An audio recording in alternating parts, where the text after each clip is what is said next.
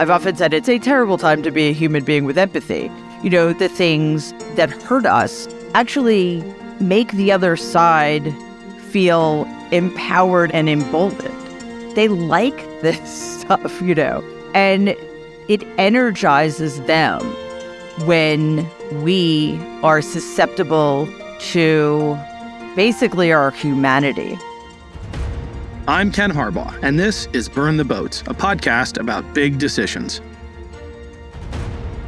My guest today is Mary Trump, a clinical psychologist and host of the wildly popular podcast, The Mary Trump Show. She is also a best-selling author, and her most recent book, The Reckoning, about national trauma and finding ways to heal, is why I wanted to talk to her today. Mary, welcome to Burn the Boats.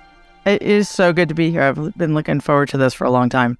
It feels like we are stuck in a national nightmare, from mass shootings to powerful men abusing and then shaming their victims to take your pick. We are a traumatized nation.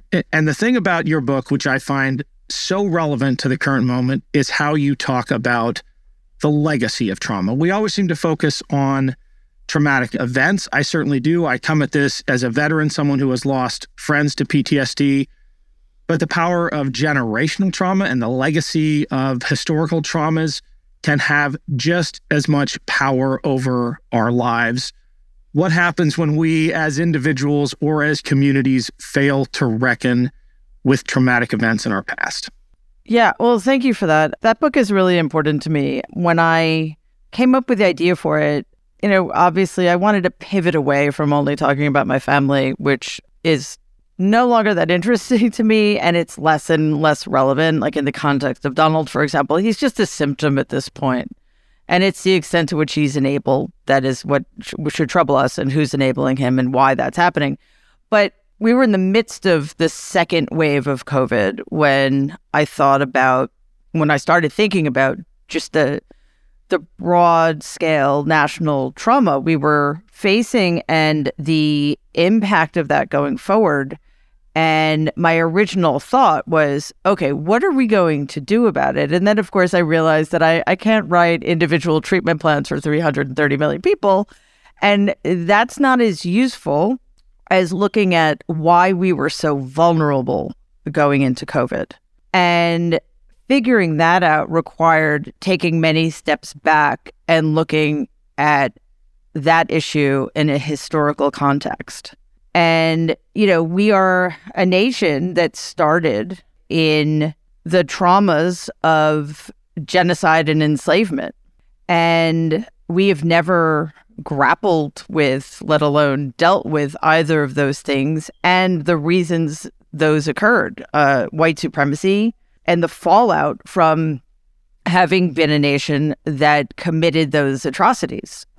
So here we are, deeply divided and traumatized generationally, as you said. So how do you fix that? I think this has been one of my mantras in the last 3 years. If you are in the process of being actively traumatized, you cannot heal from your past trauma.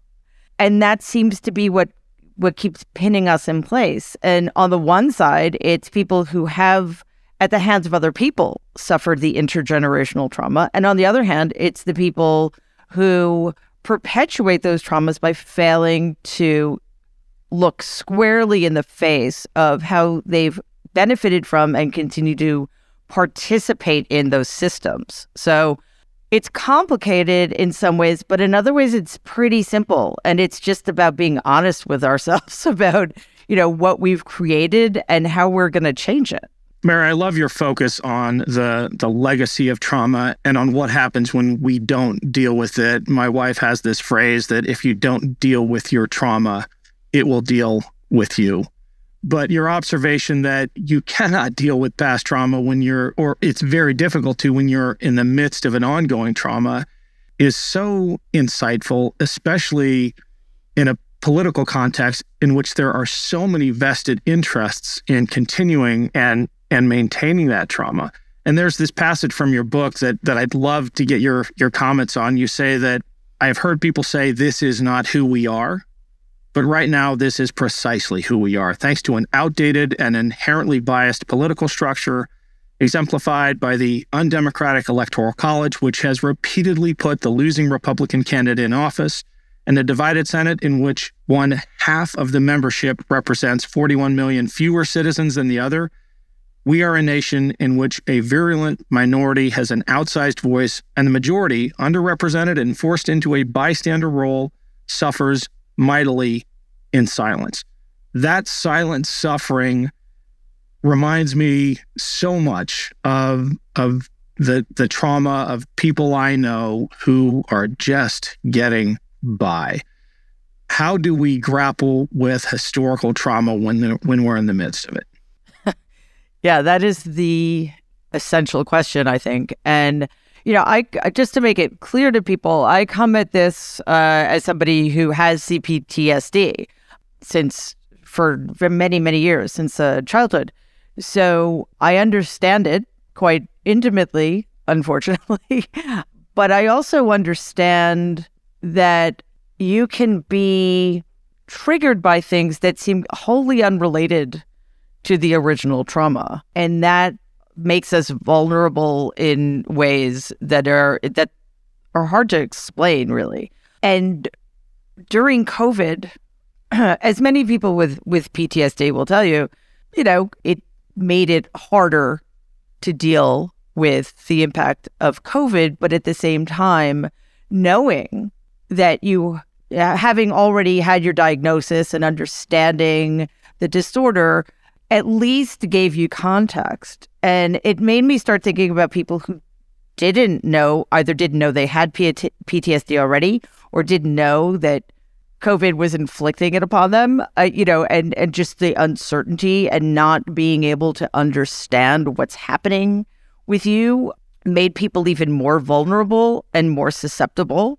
So knowledge is incredibly important. And I think we failed as a society to give people the tools they need to understand not just what's going on, but how to get help and how to make sense of what's happening in their day-to-day lives. But as a society, we've also failed on a broader level as citizens to come to that understanding collectively as a nation, which is why I think in part we are at the mercy of that virulent minority. One of the things that I've found, I don't want to say demoralizing, I try not to be demoralized by this, but troubling, shall we say, over the last few years is the extent to which the things that do demoralize some of us and that make us angry and that make us frustrated. I've often said it's a terrible time to be a human being with empathy. The things that hurt us actually make the other side feel empowered and emboldened. They like this stuff, and it energizes them when we are susceptible to basically our humanity, which is a terrible place to be in. So when I said this, and when you read that to me, and I haven't read the book in a while, it kind of sent a chill down my spine because I think it's even more true now than it was when I wrote it. And that's not good. We're going in the wrong direction. So, and I think there's a point at which saying there are more of us than there are of them loses its power because the things I mentioned, the way the system is rigged in favor of that minority and the extent to which that minority will just take the horrors really that are being inflicted on us and just double down on inflicting more of them. It's quite something. So the whole system is in need of overhaul. And again, unfortunately, those of us who feel and sympathize and empathize and care are at a disadvantage. We are. And I worry a lot, and I've asked a number of previous guests this, about our belief that organization and rallying can overcome voter suppression and a will to impose minoritarian rule. And if bad faith actors don't care about the will of the people, like we see in certain state houses that have cemented minoritarian rule, all the organizing in the world.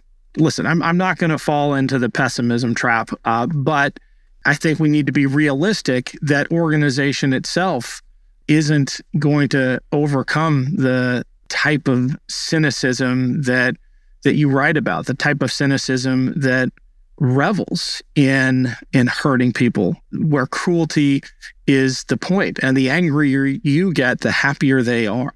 Yeah, that's such a good point. Because pretending that we're playing by the same old rules is going to be fatal to the American experiment. And pretending that the other side is operating in good faith, that really does demoralize this side. You know, when you have President Biden, whom I don't go out of my way to criticize the Biden administration, because we need them to win again in 2024. And right now, we are literally looking at a choice between democracy and fascism. So if I disagree with him on policy issues once in a while, I'm going to keep my mouth shut, because that's not the point. He's the only person, you know, if he is running in the general election against any of these Republicans, President Biden will be the only pro-democracy candidate on the ballot. So, you know, I'm pulling my punches about other things. But when President Biden calls Mitch McConnell a good friend, or says that Kevin McCarthy is an honest man, for whom is that statement? Those, you know, who is the audience for those statements? It's just because in my view, it just completely misreads the reality we're dealing with. The Republicans burned the playbook to ashes, and they are not operating in good faith in any way, shape, or form. So when Democratic leaders seem to fail to understand that, it makes it a little harder to stay in the fight the way we need to. So I'm not really sure what else needs to happen in order for Democrats to get that message and understand that, you know, you can fight really hard without becoming your enemy, you know, becoming like your enemy. You know, I know this has been argued to death, but I never interpreted we go high as we become doormats. I just thought it meant we're going to do everything in our power to win without lying, cheating, and stealing like they do. You know, if we need to put on our brass knuckles, figuratively speaking, and get in the mud with them, figuratively speaking, we'll do that because we are on the right side of this. And that should empower us. You said in a recent interview that Democrats need to stop pretending that we can be polite and all just get along. And I think that captures it. I think that captures it pretty well. I intentionally left your uncle out of the introduction. Thank you.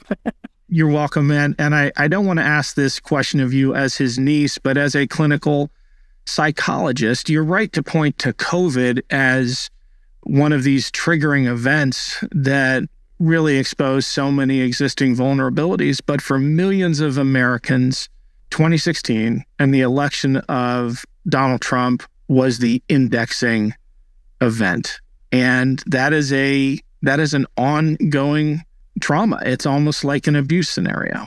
It absolutely is like an abuse scenario. And that was my trigger. I mean, I've been in lockdown since November 2016 because, well, one problem was I lived in a Republican town at the time. So it was amazing. Like, you know, people who voted for Bush were good friends of mine. And all of a sudden in 2016, like that couldn't happen anymore. It was a truly defining event for our country. And I think that the Women's March was a very clear indication of that. But in a weird way, I think those kinds of protests normalized the situation as if, because it suggested that in the context of somebody like him, protest would matter. I mean, we saw this last night. Like, you can set up a framework that would work for somebody who understands how rules work and it'll be fine.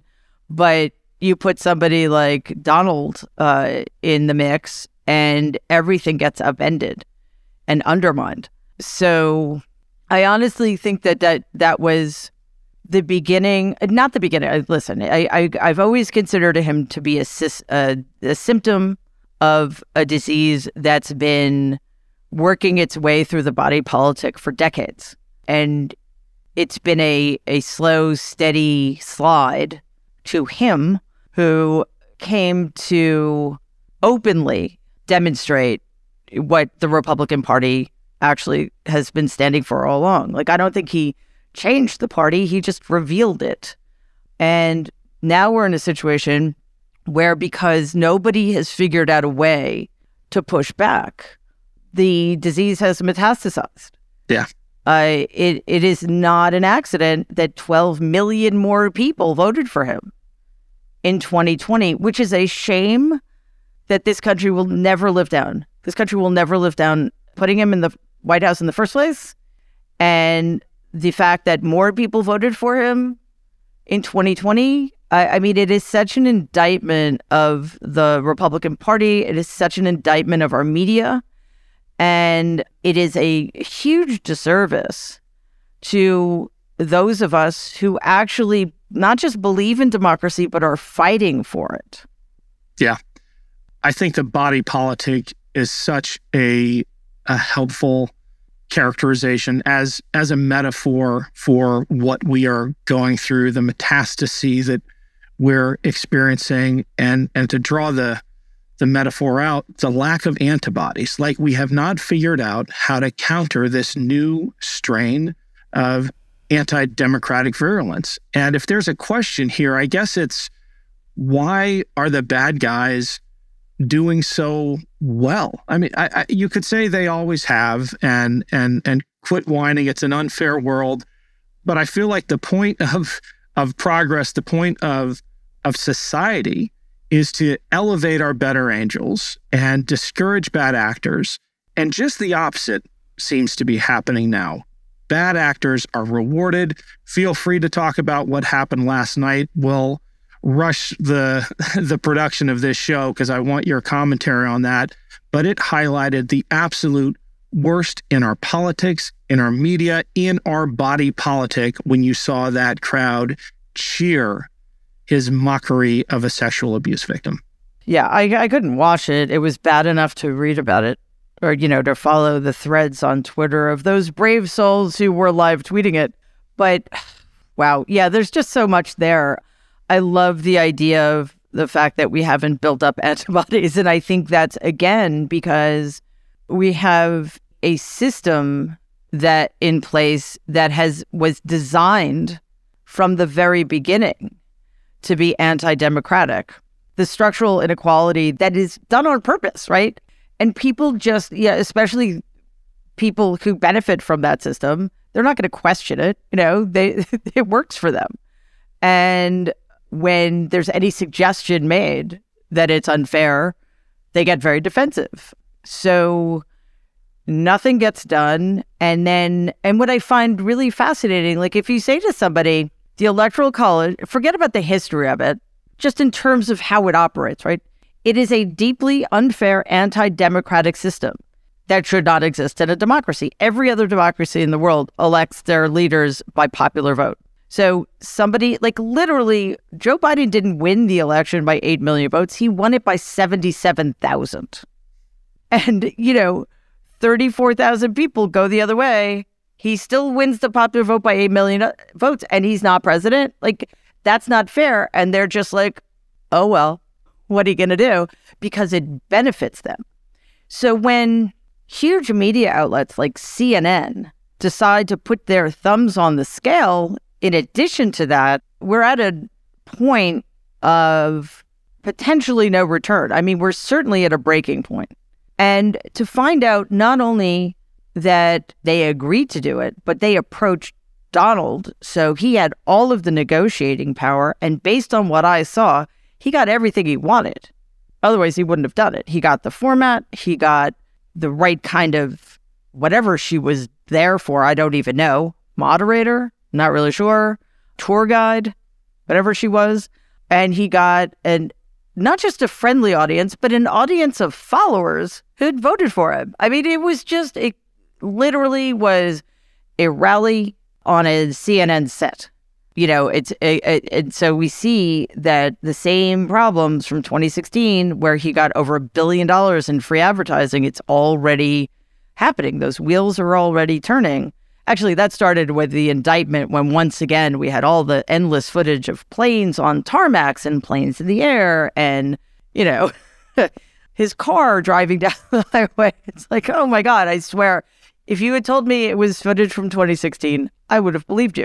So we're up against so much. And again, the problem is that things are worse now, which is shocking to the system. If you had said to me in November 2020, November 7th, when Joe Biden was declared the winner, and everybody heaved a huge sigh of relief. If you had told me that 3 years later, things would be worse, I would not have believed you. And they are. They are. Yeah. You tore into CNN on Twitter. I'm going to read that back to you. And then I got a question. You said in less than an hour, they allowed an authoritarian wannabe to lie constantly while an audience full of his followers applauded. This was not a town hall. It was a rally. Tonight's CNN fiasco was a tragedy for American democracy. I'm with you. But what do you make of those? Because I want to hear this point of view. What do you make of those who say that CNN may have done us a favor by putting the former president in front of an audience that he could comfortably perform for, so the rest of us could be reminded of who he really is? Well, first of all, they're not going to do that for Joe Biden. No. So I'll say that. But even if they did, that's not the point. This is allegedly a news organization. Right. They are not cruise directors. They are not party planners. And their job is to make sure that the American people receive factual information. The truth about Donald Trump, we know the truth about Donald Trump. We don't need to give him that kind of platform to show people. Yeah, I suppose there is this, I don't even know if it's not a serious argument, but okay, so if you need to take something away from it, yes, we got to see what a vicious bully he is, because that's news. We got to see that he is dedicated to an extreme right-wing agenda. Also, not news, because he's going to do whatever the Republican Party tells him to do if he wants their support. He continued to defame a woman who prevailed against him in a court of law. I don't care what Marco Rubio says. That is the American justice system at its finest, and anybody who attacks the process or who attacks that jury is a part of the problem. Yeah, we got to see who his followers are. I don't know. Did you guys watch January 6th? Have you seen his rallies? We know who these people are. I don't think that's a reason. I don't think it's an excuse for the egregious decision that CNN made at all. Yeah. My underlying fear here is less a fear of Donald Trump as an individual than of the tens of millions of followers who actually gravitate to that message. Absolutely. And as you said, it doesn't require a majority of Americans. The Republicans are being very strategic in how to create and solidify a system that will allow them to maintain power with a minority of votes. And you saw the response of that crowd. And I think it is the tip of the iceberg. It is just a harbinger of what's going to play out in these swing states. And it's, again, it's not the tens of millions of voters in California and New York and most of the country. It's in a handful of swing states, and too many of them love that message. So seeing him for who he is, it's going to bring out the worst side of us. And that's something you speak about in the book as well. This president giving America permission to indulge its worst instincts. Yeah, and you said at the very beginning of the show, you mentioned voter suppression. And that is why the Electoral College makes this so dangerous. If there were no Electoral College, we wouldn't even have to have this. Well, we would have to have this conversation because the developments are so dangerous. But we wouldn't be worried about the election. That's for sure.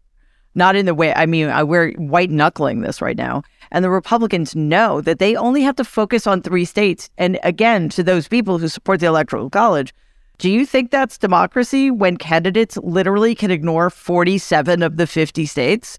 It's just absolutely absurd. But that's why they have 3 tools at their disposal. They have gerrymandering, they have voter subversion, and thanks to Donald, who really can take credit for very little, but he can take credit for this one. We have voter subversion, which is the idea that the election results are illegitimate if your candidate doesn't win. And that's only happening on the right.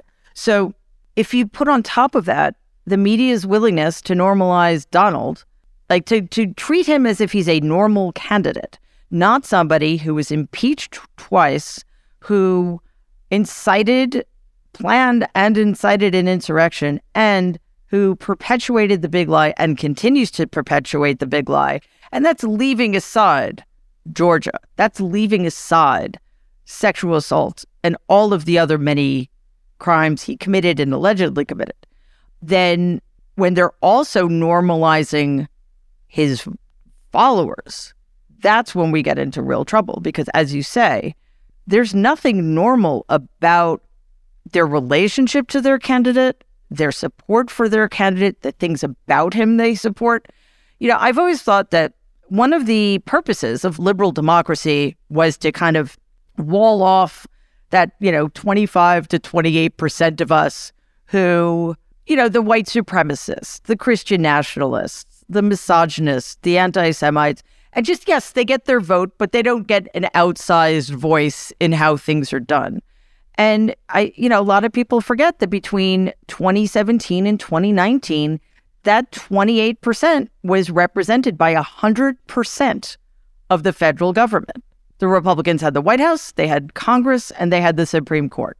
So that percentage grew because it suddenly became okay again to be openly white nationalist, openly somebody who prefers AR-15s to the lives of our children, and on and on and on. And yeah, we saw that exemplified pretty well last night, didn't we?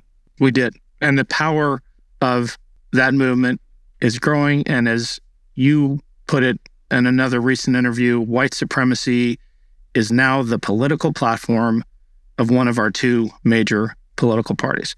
It is not indicative of where a majority of Americans are, but that doesn't matter when you have a political strategy that is refined enough to focus on those 77,000 votes. You can regain power and remain in power for a long time, even though a majority of Americans don't want that. Listen, Ken, that's exactly the problem with the Supreme Court right now. It doesn't matter that 70 to 80% of us want policies that are diametrically the opposite of what the Supreme Court is doing.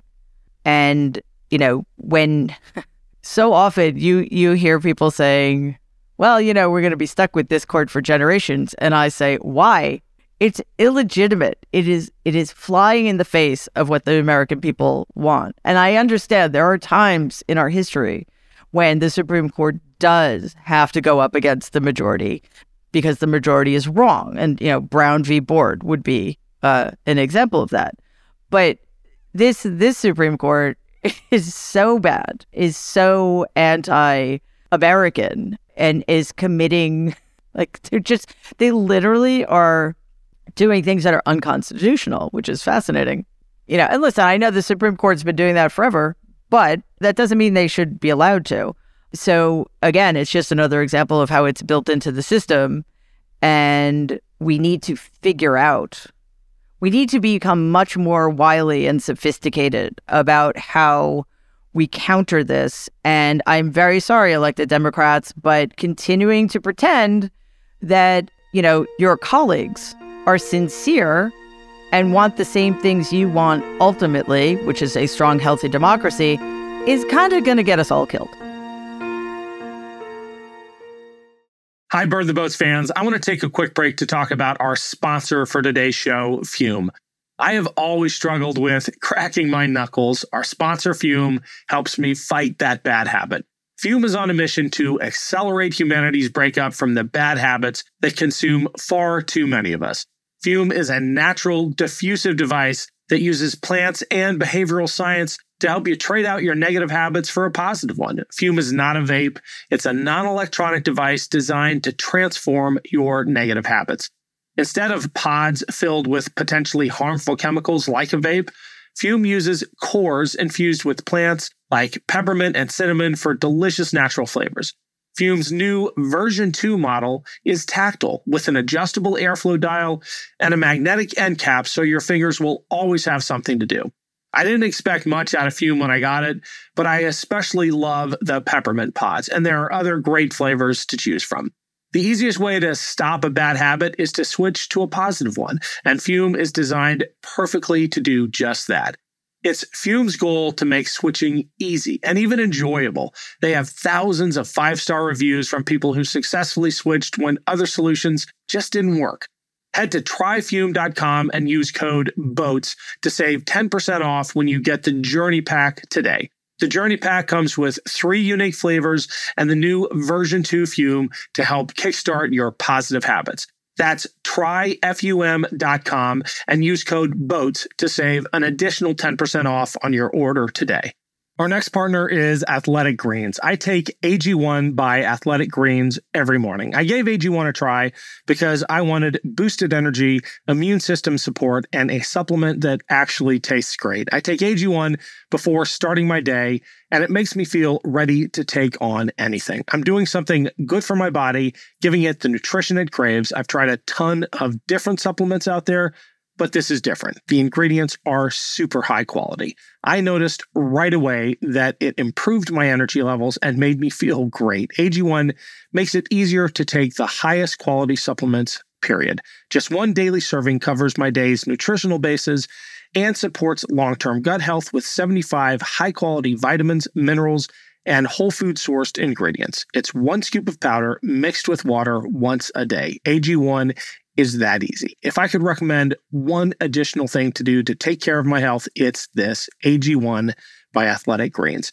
I can't think of another daily routine that pays off as well as AG1, which is why I trust it so much. If you're looking for an easier way to take supplements, Athletic Greens is giving you a free 1-year supply of vitamin D and 5 free travel packs with your first purchase. Go to athleticgreens.com/burntheboats. That's athleticgreens.com/burntheboats. You won't regret it. What's it going to take? Because I think you and I would agree that we're at an historical reflection point on the level of 1789 or the end of the Civil War. Yeah. And you've made this observation that at almost every step of the way in our history, there were opportunities to make this country more democratic, more open, and more equitable. Instead, the North became more segregated and the South continued to be a closed fascist state, referring to the end of the Civil War and Reconstruction. The political will to do the right thing was lacking, and one could argue that a scaffolding upon which a fully democratic society could be sustained had not yet been built. I feel like we're approaching another chance to do it right. There is a climax on the horizon when 100 million plus Americans have had it and are going to demand the kind of structural change that maybe includes something as dramatic as reforming the Supreme Court. I want to talk about Clarence Thomas in a minute. That's sort of my instigator here, but something's got to give, right? Yeah, well, you would think. But I have to be honest, I thought that during the Bush administration, George W. Bush administration, that we're not going to just stand here and continue to take this, are we? And we did. So I don't know if something's going to give. And I've wondered why that might be the case. And I think it's because so much, like this is a multi-front war. And just acknowledging that alone is kind of shocking to the system. Fighting on all of those fronts at once is exhausting.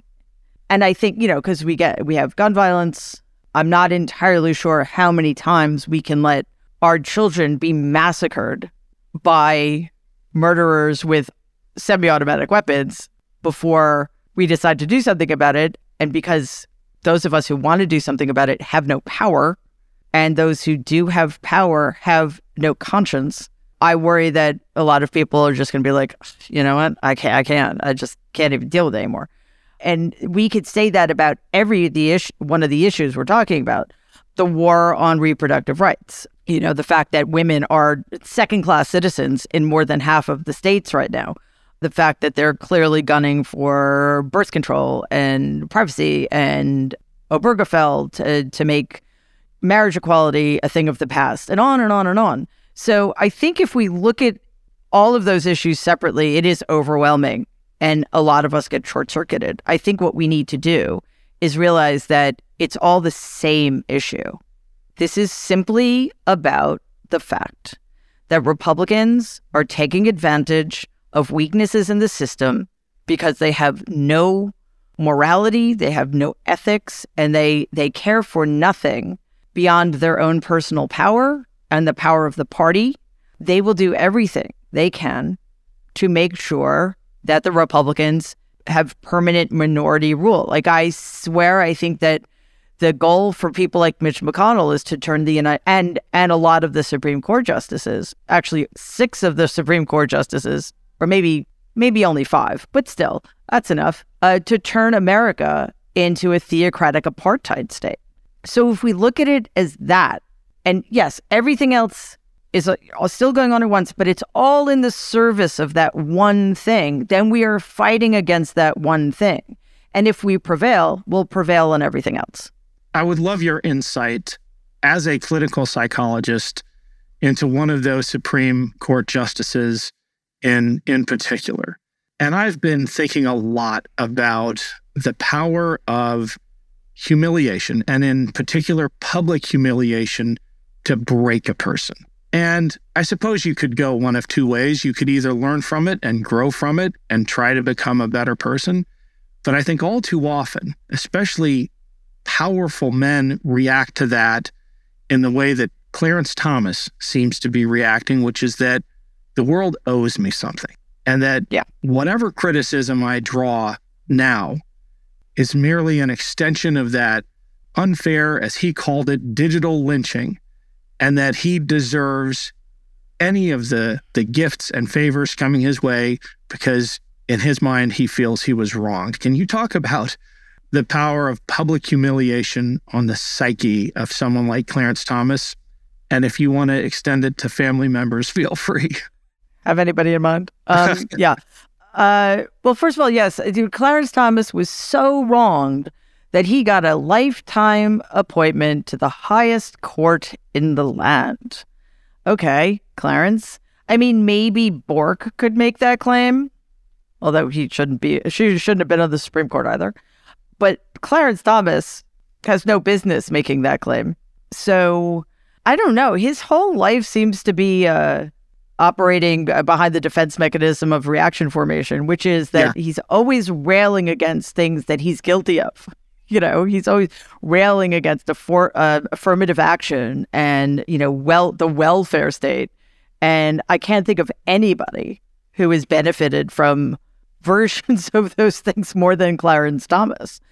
The problem, and I think we learned this much to our horror in 2016 and 2017 and beyond, is that there are people in the highest levels of government who are either impervious to public humiliation, impervious to being shamed, impervious to claims of hypocrisy being thrown at them, which makes it, I think, impossible to deal with them appropriately because there are no mechanisms in place to deal with politicians and Supreme Court justices who don't care at all about what the wrong kind of people are saying about them. Now, I'm not suggesting, I don't know Clarence Thomas, thankfully, and I don't know him, as a public figure well enough to have any insight into what's going on. But if he's anything like Donald, in which case, yikes, but he probably is, both of them feel humiliation very keenly. Like for Donald, humiliation is the thing he most cannot allow himself to feel. He will do anything to avoid feeling humiliated. And if he does, he buries it immediately. He buries it with rage. He buries it with cruelty.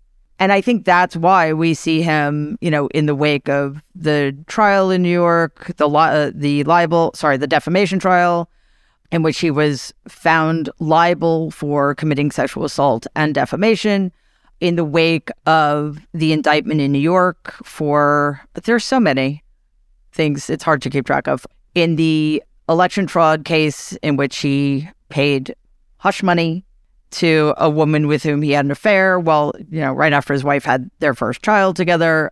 He doesn't fade away. He comes out swinging, and often to his legal detriment, but to the benefit of his primary campaign. So I do not think there is anything we can do. Getting back to Clarence Thomas, he's not going to recuse himself ever. He's not going to resign. John Roberts isn't going to do a damn thing about it. So unless and until the Senate Judiciary, currently led by Democrats, by the way, although who would know, and President Biden are willing to take serious steps to reform this out-of-control, illegitimate court, all that's going to happen is we're going to continue to hear revelations about how corrupt Clarence Thomas, Neil Gorsuch, John Roberts, and Samuel Alito are. And probably Brett Kavanaugh, too. Yeah. That's it. In the time we have left, I want another clinical psychologist's insight. Growing up, I was fortunate enough to come around to the realization that the bullies I encountered were actually pitiful characters. They were all invariably from broken homes, and they were bullying as a way of compensating for something. You have described your uncle as a scared little 5-year-old. That story of the mashed potatoes, maybe I can link to it in the show. I'm not going to ask you to rehash it again, but it just captures every little bully I ever knew. Is there ever a part of you that feels sorry for your uncle? No, not at all. Although what I will say is, because listen, I know plenty of people who've had much worse childhoods without the benefit of the enormous advantages that he experienced. Yeah. Who turned out to be decent, kind, empathetic, productive human beings. So there's no excuse for what he does and who he's chosen to become. But, if you read my book, I would hope, the first book, which is mostly about my family, I would hope that people come away having a great deal of compassion for the 5 children, including Donald and my father, who were raised by a sociopath, my grandfather, on the one hand, and a deeply personality disordered mother on the other hand. So you can feel, listen, bullies, serial killers, all sorts of people, horrible people, had terrible childhoods, and we should have compassion for that. The children and what they experienced. But that's a very separate issue. Donald Trump, as he currently exists, deserves none of our compassion and all of our enmity. And we should do everything in our power to make sure that he never, ever ascends to any office in which he has power over the lives of the American people. Yeah, I'm with you. My sympathy for bullies ends when they have the nuclear codes, probably a lot before that, really. Wow, that was stark, but true. Well, Mary, thank you so much for joining us this morning. Really appreciate your time. I have one more question for you. I don't know if we'll include it, but I'm curious, in all the years that you have borne this burden of having to talk about your family, is there one question you wished you'd be asked that no one ever does? I kind of wish people asked more about my dad, because that relationship is sort of paradigmatic of so many other relationships he's had in his life. Because my father obviously had had issues. But he's the only person in my family who was actually self-made. When he decided to become a professional pilot, not only did he receive no support, he was vilified by my grandfather, who was a very powerful person in his children's lives, to the extent that, my dad ended up quitting. Like, that was the start of his drinking problem.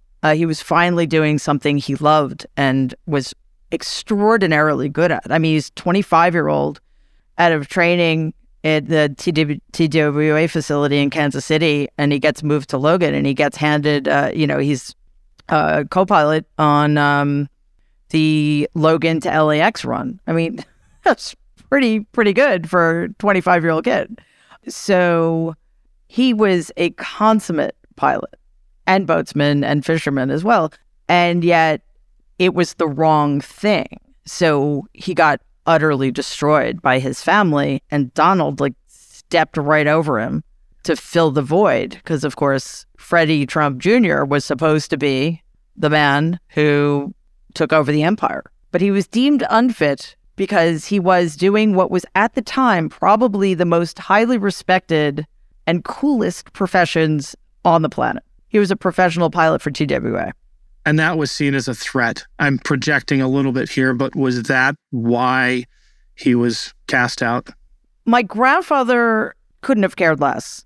He only cared about real estate. He believed that what he did was the only thing that should be done, and everything else was useless and a waste of time.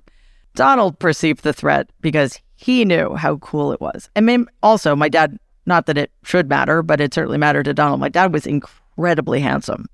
And just, this incredibly handsome guy who was a second lieutenant in the National Guard, and now he's a pilot for TWA, which was, as you probably know, I mean, not the biggest. I think Pan Am was the biggest, but it was certainly the, most chic airlines of its time.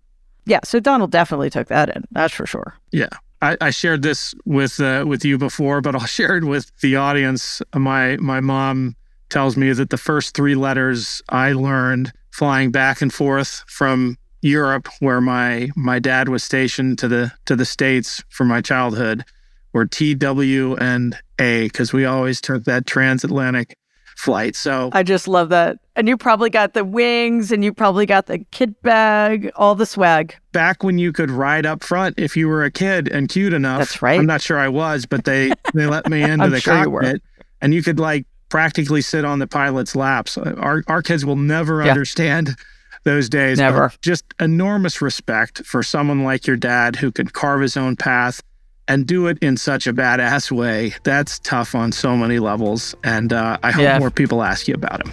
Oh, thanks, Ken. I really appreciate it. It's been great having you, Mary. It's been great to be here. Thank you.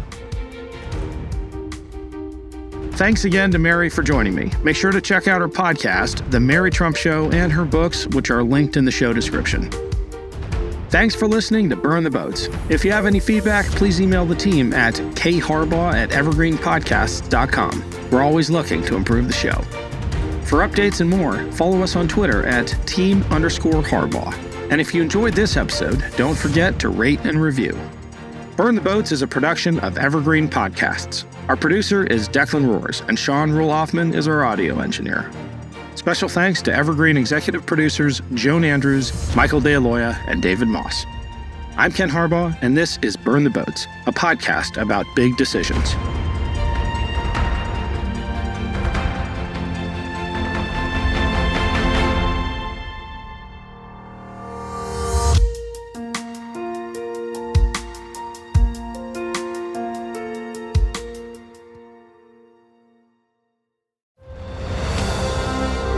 I'm Ken Harbaugh, host of Warriors in Their Own Words, a podcast that presents the unvarnished, unsanitized truth of what we have asked of those who defend this nation. As a country, we need these stories more than ever. Stories from Americans who have borne the battle, including 30-year-old remastered interviews with veterans from World War I recounting their time in the trenches of Europe, and with veterans from World War II, Korea, Vietnam, and from our most recent conflicts in Iraq, Afghanistan, and other battlefields Americans may never have heard of. Hear their stories by listening to Warriors in Their Own Words wherever you find podcasts. This podcast was produced with the support of the Ohio Motion Picture Tax Credit and in partnership with the Ohio Development Services Agency.